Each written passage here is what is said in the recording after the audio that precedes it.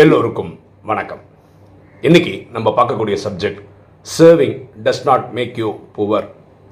தானம் தர்மம் உங்களை ஏழை ஆக்காது. ஒரு கதையை பார்த்துட்டு இன்னைக்கு டைட்டில் டிஸ்கஸ் பண்ணலாமா? ஒரு விவசாயி, அவர் ரொம்ப ஏழை. அதாவது அவருக்கு நிலப்பலம்லாம் இருந்தும் விவசாயம் நடக்காதனால, வறட்சினால ரொம்ப கஷ்டப்படுறாரு. அவருக்கு ஒரு மனைவி, அவங்க மாசமாக இருக்காங்க, 2 பெண் குழந்தைகள். இவ்வளோ பேரும் ஒரு நாளில் ஒரு வேளை தான் சாப்பிடவே முடியுது. அந்த அளவுக்கு கஷ்டம் அவருக்கு. ஒரு நாள் என்ன பண்ணுறாருன்னா, அவருடைய நிலத்தில் அங்கே உட்காந்துட்டு ஒரு அடி அழுதுன்னு இருக்கார். நம்ம நிலைமை இப்படி இருக்கே, எப்போது சரியாகும் அப்படின்னு நினச்சிட்டு இருக்கும்போது ஒரு ரிஷி அவங்க கிராமத்து வழியாக நடந்து போகிறாரு. அந்த வயல் வழியாக நடந்து போகிறார். உடனே நேராக போய் அவர் காலில் விழுந்து எனக்காக ஒரு உதவி பண்ணணும் அப்படின்னு அந்த ரிஷிகிட்ட கேட்குறாரு. ரிஷியும் பார்த்துட்டு, என்னப்பா பண்ணணும் உனக்கு அப்படின்னு. நான் ரொம்ப கஷ்டத்தில் இருக்கேன், ஒரு வேளை தான் சாப்பிடவே முடியுது, மனைவி கர்ப்பமாக இருக்காங்க, 2 பெண் குழந்தைகள் இருக்காங்க, என்ன பண்ணுவேன்னு தெரியல, விவசாயம் ஒழுங்காக நடக்கலை. நீங்கள் கடவுள் கூட டைரெக்டாக கனெக்ட் பண்ணுறது தானே, நீங்கள் எனக்காக கனெக்ட் பண்ணி என் வாழ்நாளில் எனக்கு எவ்வளோ உணவு கிடைக்கும்னு இருக்கு இல்லையா, அதெல்லாம் ஒரே நாளில் தர சொல்லி இறைவன்கிட்ட கேட்கணும் நீங்கள் அப்படின்னு சொல்கிறார். இது ரிஷிக்கு புதுசாக இருந்தது. யாரும் அப்படி கேட்க மாட்டாங்கல்ல. பாருங்களேன், நம்ம என்னதான் நீங்கள் காய்கறி அரிசி பருப்பெல்லாம் வாங்கி வச்சா கூட வீட்டில் அது இத்தனை நாள் தானே கெடாமல் இருக்கும், அதுக்கப்புறம் கெட்டு போயிடும்ல. இப்போ வாழ்நாளுக்கு இருக்கிறதெல்லாம் மொத்தமாக வாங்கி வச்சு எவ்வளோ தான் சாப்பிட முடியும், பாக்கியெல்லாம் கெட்டு போயிடும் இல்லையா. ஏன் இப்படி கேட்குறாரு, அவர் புரிஞ்சுக்கல, ரிஷிக்கு புரியல. சரி, இவர் கேட்குறாரு, ஒரு ஆர்வத்துக்காக என்ன பண்ணுறாரு, அதே வயலில் உட்காந்துட்டார். உட்காந்து இறைவனை கனெக்ட் பண்ணுறாரு. கனெக்ட் பண்ணி இவருக்காக அவரோட பிரச்சனையை மாற்றி கொடுங்க அப்படின்னு இறைவனை கனெக்ட் பண்ணுறாரு. அப்புறம் இவர் கண்ணை திறந்து அந்த விவசாயிகிட்ட சொல்கிறாரு, நீ வீட்டுக்கு போப்பா, உன் வீட்டில் உன் வாழ்நாளுக்கு உனக்கு எவ்வளோ கிடைக்கணும்னு இருக்கோ அதெல்லாம் அங்கே இருக்கும் அப்படின்னு சொல்லிட்டு ரிஷி கிளம்பி போயிட்டார். இந்த விவசாயி வீட்டுக்கு போகும்போது அவங்க ஒய்ஃபு குழந்தைங்களும் ரொம்ப சந்தோஷமாக இருக்காங்க. பார்த்தா அவ்வளோ உணவு பண்டங்கள், அரிசி பருப்பு இல்லை மளிகை சாமான் அப்படியே நிறைஞ்சிருக்கு. ஏன்னா லைஃப் டைமுக்கு ஒரு இருந்தாலும் மொத்தமாக வந்திருக்கணும் இல்லையா, அப்படி பயங்கரமாக நிறைஞ்சிருக்கு. ஸோ இவருக்கு ரொம்ப சந்தோஷம். நாட்கள் ஓடுது. ஒரு வருஷம் ஆனதுக்கப்புறம் அந்த ரிஷி திருப்பி அதே ஊர் வழியாக வராரு. அதே வயலில் நடக்கும்போது ஞாபகம் வருது, இப்படி ஒரு விவசாயி கேட்டாரே, அவருக்கு நம்ம யோகாலாம் பண்ணமே, இறைவனை கனெக்ட் பண்ணமே, அவர் எப்படி இருக்காருன்னு தெரிஞ்சுக்கலாம் அப்படின்றதுக்காக அவர் வீட்டுக்கு போகிறார். அந்த வீடு பார்க்கும்போது வெளியில் பார்த்தீங்கன்னா ஏழையாக இருக்காங்கல்ல, அவங்களாம் நிறைய பேர் பொட்டலமாக சாதம் வாங்கிட்டு உணவு வாங்கிட்டு போயிட்டுருக்காங்க. அப்போ இவருக்கு ஒன்றும் புரியல. இவர் என்ன நினச்சார்னா, 2-3 மாதத்துக்கு அப்புறம் கண்டிப்பாக ஒன்று இவங்க எவ்வளோ சாப்பிட முடியுமோ அவ்வளோ சாப்பிட, பாக்கியெல்லாம் கெட்டு போயிருக்கும், அதுக்கப்புறம் திரும்பி ஒரு ஏழ்மையில் தான் இருக்க வேண்டிய வாய்ப்பு இருக்கும். இவர் சுபிக்ஷமாக இருக்கா, நல்லா இருக்கா, அதில் இப்போ நிறைய பேருக்கு சாப்பாடெல்லாம் கொடுக்க முடியுது, என்ன நடந்திருக்குன்னு புரியல அவருக்கு. சரி, இவர் அந்த விவசாயியை கேட்கறதோட கடவுளை கனெக்ட் பண்ணால் உட்காந்து அவங்க கடவுளை கனெக்ட் பண்ணுறார். எனக்கு என்ன நடக்குதுன்னு எனக்கு ஒரு விளக்கம் வேணும் அப்படின்னா கடவுள் தோன்றுறார்.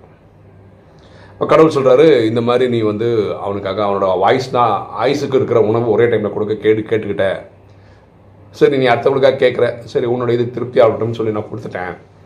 ஆனால் அவன் என்ன பண்ணான்னா, அந்த உணவெல்லாம் கிடச்சது இல்லையா, இவனுக்கு அது வறுமையோட கஷ்டம் என்னன்னு தெரியும், துக்கம்னா என்ன கஷ்டம் தெரியும், வயிற்று பசி கொடுமைனா என்னன்னு தெரியும். அதனால் அந்த ஊரில் ஏழ்மையாக இருந்தாங்க இல்லையா, அவங்களெல்லாம் கூப்பிட்டு வச்சு உணவு கொடுத்துக்கிட்டே இருக்கான். யார் தான தர்மம் பண்ணிக்கிட்டே இருக்காங்களோ அவங்க ஏழை ஆக முடியாது.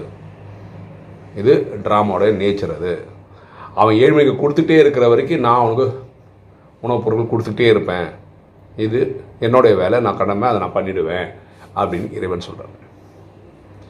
ஸோ இது நம்ம புரிஞ்சுக்கணும். நம்ம தான தர்மம் பண்ணால் ரோட்டுக்கு வந்துடுவோம் அப்படி கிடையாது. ஆனால் இதில் ஒரு ஃபார்முலா இருக்குது, இது புரிஞ்சுக்கணும். அது ஃபார்முலா புரியலன்னா நீங்கள் ரோட்டுக்கு வந்துடுங்க. ராஜயோகத்தில் பரமாத்மா சொல்கிறாரு, இது கிளியராக புரிஞ்சுக்கோங்க. உங்களுக்கு 100 ரூபா இருக்குன்னு வச்சுக்கோங்களேன், அந்த 100 ரூபாவில் நீங்கள் தானம் தருவன்னு 20 ரூபா கொடுக்கலாம், பாக்கி 80 ரூபா நீங்கள் குடும்ப தேவைகளுக்கெல்லாம் பயன்படுத்திக்கணும். இப்படி பண்ணிட்டு போகிறவங்களுக்கு எப்பவுமே காசும் இருக்கும், தான தர்மமும் பண்ணுவாங்க, வாழ்க்கை ஃபுல்லாக பண்ண முடியும். 100 ரூபாவும் எடுத்து கொடுத்தீங்கன்னா நீங்கள் காணாமல் போயிடுவீங்க. எனக்கு ஒரு அனுபவம் இருக்குது. எங்கள் சென்டரில் ஒரு சகோதரர், பேர்லாம் சொல்ல விருப்பப்படல, ஒரு நியூ இயர் டைமில், புத்தாண்டு டைமில் சென்டருக்கு வந்திருந்தார். அப்போது சென்டரில் பட்டாசு வாங்குகிறேன், அதை வாங்குகிறேன், இதை வாங்குறேன்னு சொல்லிட்டு அவரோட மாத சம்பளம் 31ஆம் தேதி போடுவாங்க, டிசம்பர் 31ஆம் தேதி போடுவாங்க. அது நியூ இயர் அன்றைக்கே காலி பண்ணிட்டார். எல்லாமே சென்டருக்காக தான் சொல்ல. நான் கூப்பிட்டு சொன்னேன், இது அவ்வளோ கரெக்டு கிடையாது, நீங்கள் பார்த்து செலவு பண்ணுங்க, ஒரு லெவல் மேலே பண்ணாதீங்க. இல்லை இறைவன் கொடுத்துருவாரு, பாபா கொடுத்துருவாரு அப்படி இப்படின்னார். என்னாச்சுன்னா 4ஆம் தேதி 5ஆம் தேதி ஆகும்போது அந்த மாதம் ஓட்டுறதுக்கு கடன் வாங்கினதா சொன்னார். ஏன்னா இருக்கிற காசெல்லாம் செலவு பண்ணிட்டார். அது ஒரு புரிதலே இல்லாமல் இப்படி பண்ணும்போது என்ன ஆகிடுச்சு, இப்போ கடைசி என்ன ஆகிடுக்குன்னா அவர் சிஸ்டமில் இல்லை. நீங்கள் ஏன் இல்லை, கண்மூடித்தனமாக சில சிஸ்டம்ஸை ஃபாலோ பண்ணும்போது வரக்கூடிய பிரச்சனைகள். ஸோ தானம் தர்மம் பண்ணும்போது எக்ஸ்பெஷலி செல்வத்தை கொடுக்கும்போது ஞாபகம் வச்சுக்கோங்க, 100 ரூபா இருந்தால் நீங்கள் 20% தரலாம். நேற்று கூட பரமாத்மா நேற்றைய வாணியில் சிக்கனத்தை பற்றி சொல்கிறார். குடும்பம் பட்ஜெட்டட் ஃபேமிலியாக போகலைன்னா குடும்பம் கஷ்டப்படும். அதேமாதிரி சென்டரை நிர்வாகம் பண்ணுறவங்களும் அவங்களும் பட்ஜெட்டடாக தான் கொண்டு போகணும். எண்ணம் சொல் செயல் வரைக்கும் எல்லாமே பட்ஜெட்டடாக இருக்கணும்னு பரமாத்மா நேற்று சொல்லியிருக்கிறார். ஆனால் கொடுக்க குறையாதது என்னென்னா ஞான செல்வம். பரமாத்மா கொடுக்குற அந்த ராஜயோகம் நாலேஜ் நீங்கள் யாரு கூட கொடுத்துக்கிட்டே இருங்களேன், எவ்வளோ வேணால் கொடுங்க, உங்ககிட்ட குறையவே போகிறதில்ல. பணம் அப்படின்னா 100 ரூபாவில் நான் 10 ரூபா கொடுத்துட்டேனுங்கிறது 90 ரூபா தான் இருக்கும். எப்பவுமே அது 100 ரூபாவாக இருக்காது. அதனால தான் ரூபான்னு வரும்போது இந்த 20% கொடுக்கணும்னு பரமாத்மா சொல்கிறார். அப்போ தானத்திலே சிறந்த தானம் என்ன? சில பேர் என்ன பண்ணுறாங்கன்னா ஹாஸ்பிட்டல் கட்டி இலவச மருத்துவம் கொடுக்குறாங்க. பரமாத்மா அவங்களுக்கு என்ன சொன்னால், அடுத்த பிறவி நோய் நொடி இல்லாமல் வாடுற மாதிரி ஒரு பாட்டு அவங்களுக்கு கிடைக்கும்ன்றாமல் அப்படின்றார். யாராவது ஒருத்தர் ஸ்கூல்லாம் நடத்தி நிறைய ஏழைகளுக்கு படிக்க வைக்கிறாருன்னு வச்சுக்கோங்களேன், அடுத்த பிரிவு எடுக்கும்போது இவர் ஸ்காலர்ஷிப் வாங்கியே, அதாவது இவர் ஃபீஸ் கட்ட வேண்டிய ஸ்காலர்ஷிப் வாங்கியே இவர் படித்து முடிச்சிருவார். அப்படி ஒரு பாட்டு அவங்களுக்கு கிடைக்கும் அப்படின்றார். ஸோ நீங்கள் நிறைய தான தர்மம் பண்ணிங்கன்னா அடுத்த வாட்டி பெரிய பணக்காரருக்கு வீட்டில் குழந்தையா பிறப்பிருக்கா, இதெல்லாம் பரமாத்மா சொல்கிறார்.